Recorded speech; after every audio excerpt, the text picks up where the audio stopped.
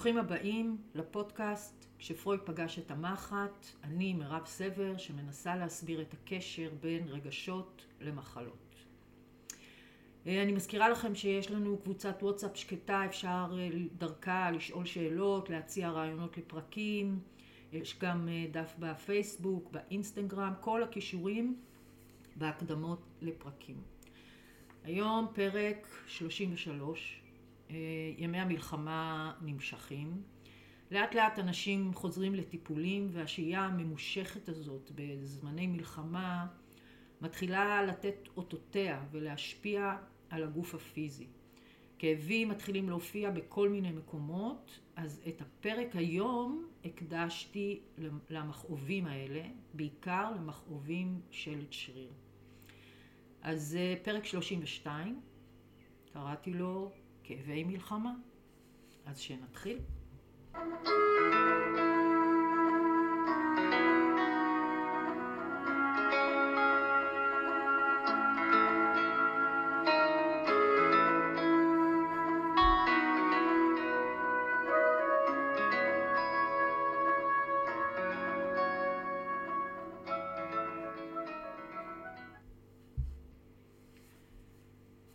המון אני פוגשת עכשיו כאבים. הרבה כאבים בפלג גוף העליון שלנו. אני פוגשת כאבי צוואר, כתפיים, ידיים, שכמות. אז בואו רגע ננסה להבין מה כל איבר כזה מייצג. אבל לפני זה כמה מילים על שרירים, שהם אלה שבעיקר יוצרים את מכאובי הגוף שלנו. אז השרירים הם בעצם מחוברים לכל העצמות והמפרקים שלנו באמצעות גידים ורצועות. הם אלה שמאפשרים לגוף את התנועה שלו, את היכולת לנוע. ולכן הקונפליקטים הרגשיים של כל שריר באשר הוא, תמיד יהיו קשורים ביכולת שלי לזוז. עכשיו זה יכול להיות בכל מיני אופנים. אני פוחד לזוז, אני מרגיש תקוע, אני מרגיש שאני לא יכול לזוז, אני רוצה לבצע תנועה כלשהי, אבל אני מרגיש שאני לא מסוגל, אני לא יכול להתקדם, או אני פוחד מלהתקדם, אני רוצה לברוח, אבל אני פוחד או מרגיש תקוע ולא יכול. עכשיו זה יכול להיות בכל נושא, בזוגיות, בעבודה, חברים, משפחה, כל נושא שיש לנו בו את הקונפליקטים האלה. אז עכשיו אנחנו נחבר את הקונפליקט ונתאים אותו לכל איבר ואיבר בהתאם לתפקוד הספציפי של כל איבר. כי כמו שאני תמיד מסבירה, אם אני רוצה לדעת קונפליקט, אני צריכה להבין מה האיבר מייצג, מה הוא מסמל, מה התפקוד שלו, ואז אני יכולה להקיש מזה על הקונפליקט הרגשי שהוא מייצג בעצם. אז ככה אנחנו נעבור איבר וננסה להבין דרך התפקוד את הקונפליקט. אז בואו נתחיל עם הצוואר. הצוואר, מה התפקיד שלו? הוא מאפשר לנו לראות לכל הצדדים, נכון? הוא מאפשר לנו נקודת מבט רחבה. אז כשהוא נתפס, ואני בעצם לא יכולה להזיז את הצוואר לכל כיוון בשיא הרוחב, אז בעצם צריך לשאול מה אני לא רוצה לראות, מה אני מסרבת לראות. אולי יש משהו שאני רוצה להפנות את מבטי מזה, אני לא מסוגלת אולי מבחינה מוסרית לראות אותו, או שאני לא מסוגלת להתעלם מהסיטואציה מבחינה מוסרית. זה יכול להיות, אני מרגישה שמכריחים אותי לראות משהו שאני לא רוצה לראות. או הפוך, לא מאפשרים לי בכלל לסובב את הראש ולראות משהו שאני כן רוצה לראות. תחשבו רגע על כל מראות הזוועה שנאלצנו לראות אותם. אז יש כאן בעצם קונפליקט שאומר, יש בי איזה רצון להסתכל בבת אחת לשני כיוונים. קשה לי להחליט, אני רוצה לראות, לא רוצה לראות. הרבה פעמים מתחבא מתחת לכל הדברים איזה קונפליקט מוסרי כזה. אני לא רוצה לראות, אבל מבחינה מוסרית אני חייבת לראות, והפוך. אז אלה קונפליקטים שקשורים בצוואר. עוד משהו בהקשר של היכולת של הצוואר לאפשר לי לראות רחב. אז כשהצוואר תפוס, זה כאילו שאני מצמצמת את נקודת המבט שלי, נכון? מתי אנחנו מצמצמים את נקודת המבט? כשאנחנו נתקעים על משהו ואנחנו לא מוכנים לראות אחרת. בעצם אנחנו הופכים להיות קשי עורף. אנחנו עקשניים. אז הצוואר הרבה מסמל את העקשנות הזאת, וצריך לראות באיזה אזור, באיזה סיטואציה אנחנו עקשנים, למה אנחנו עקשנים. עוד תנועה שהצוואר מאפשר לנו הוא בעצם כיפוף הראש, נכון? הרכנת הראש. עכשיו, בצד הטוב של זה, בעצם יש לנו את היכולת להרכין את הראש ולקבל בהכנעה משהו או סמכות של מישהו מעליי שאני לא יכולה לשנות. היכולת שלי לקבל את הדברים שאני לא יכולה לשנות תלויה במקום הזה שאני מרכינה את הראש בהכנעה. במקרה הרע זה חוסר היכולת שלי לכופף את הראש מול סמכות כלשהי בחיי. עכשיו זה יכול להיות בזוגיות, זה יכול להיות בעבודה או בכל מקום. אז גם זאת אופציה לחפש אם יש איזו סמכות בחיים שלי שאני מסרבת להיכנע לה. אז זה בעצם הצוואר שלנו, ויש עכשיו באמת המון צוואר תפוס. אני כמעט תמיד מוצאת אחד מהקונפליקטים שקשורים בדבר הזה, ואני מקווה שעכשיו יהיה לכם איזה כיוון לחפש ותשאלו את השאלות הנכונות. עכשיו בהקשר ישיר לצוואר אנחנו נעבור לאיבר מעניין ואנחנו נעבור לשכמה שלנו.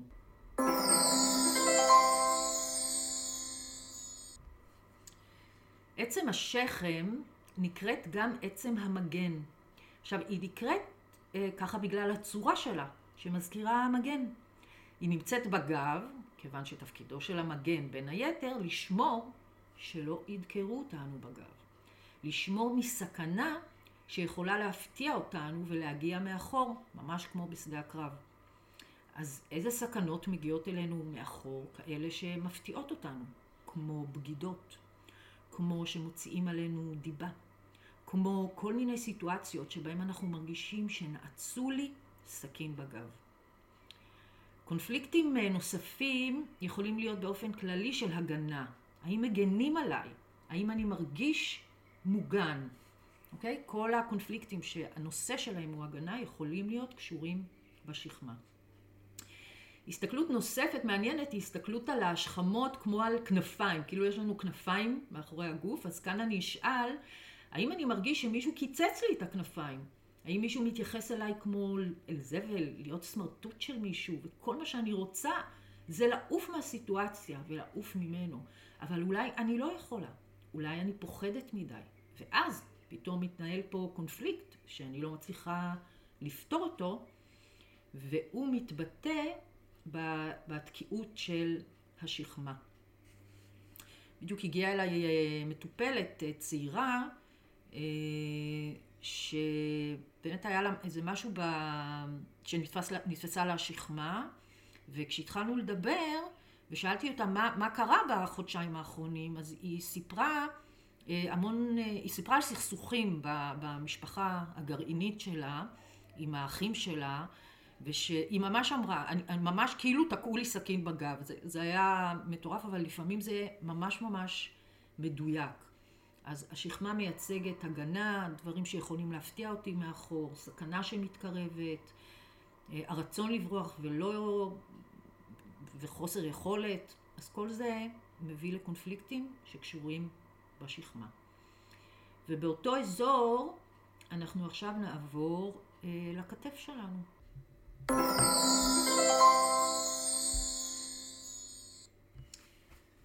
אז אני חושבת שהדבר הראשון שאנחנו חושבים עליו בהקשר של כתפיים הוא מסע החיים, נכון? קשה לי לסחוב את החיים האלה, לשאת אותם.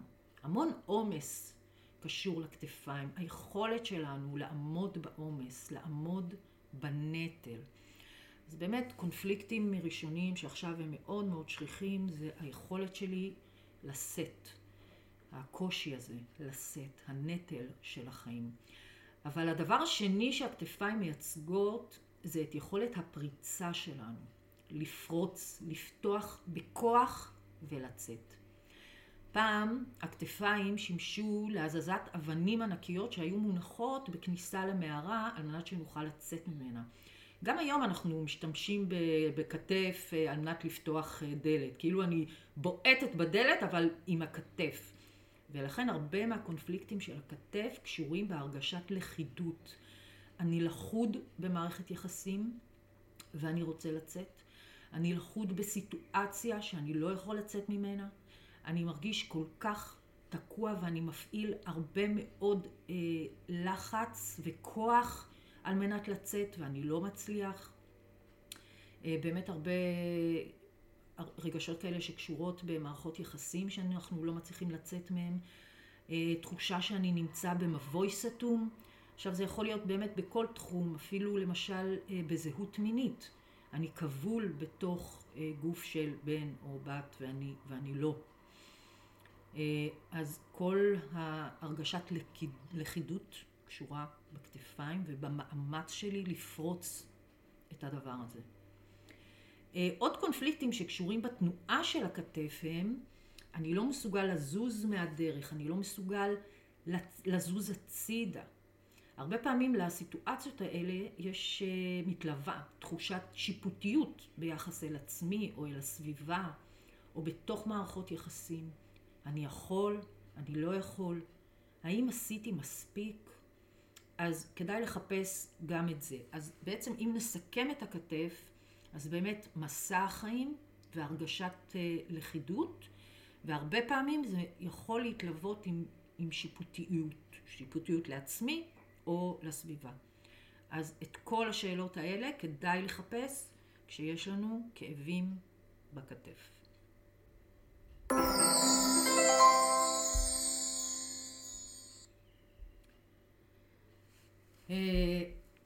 אז אנחנו נעבור עכשיו לשרירי הידיים.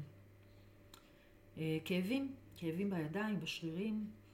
אז בעצם הגיוני להבין ששרירי הידיים מאפשרים לנו את הכוח לבצע דברים, להוציא לפועל, להחזיק, לתפוס דברים, לדחוף. לכן מבחינה רגשית אפשר לחפש קונפליקטים שקשורים ביכולות האלו. למשל, הרצון שלי אפילו להחזיק במישהו אהוב, ואני מרגישה שהוא מתחמק ממני ואני רוצה לאחוז בזה חזק ולא יכולה.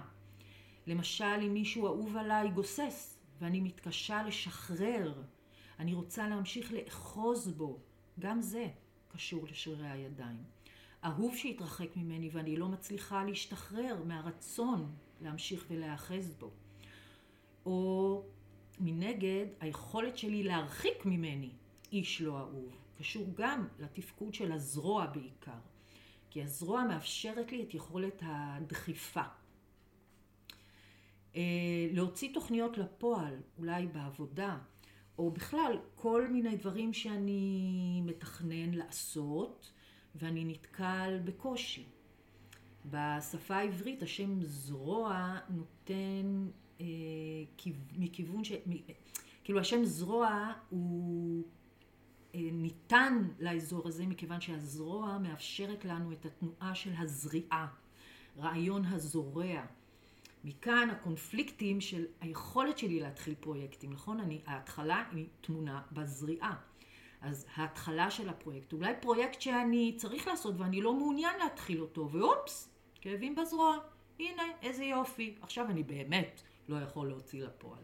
כוח הזרוע נפגע. עוד היבט שקשור בידיים, אז נכון שאנחנו רוצים לתפוס מישהו בכוח, אנחנו מסובבים לו את היד על מאחורי הגוף. אז בעצם קונפליקטים כמו הרגשה, כן? שאני מוחזק בכוח איפשהו. התעללויות, אונס, ריבים. וזו תחושה שאני לא מסוגל להילחם ולהדוף ממני את הדבר הזה. אז כל היכולות האלו הן יכולת של שריר הזרוע. אני מזכירה שהזרוע מחוברת לכתף. אז יש דמיון בקונפליקטים שקשורים ביכולת שלי להשתחרר ממצבים, מלהדוף. אז זאת הכתף.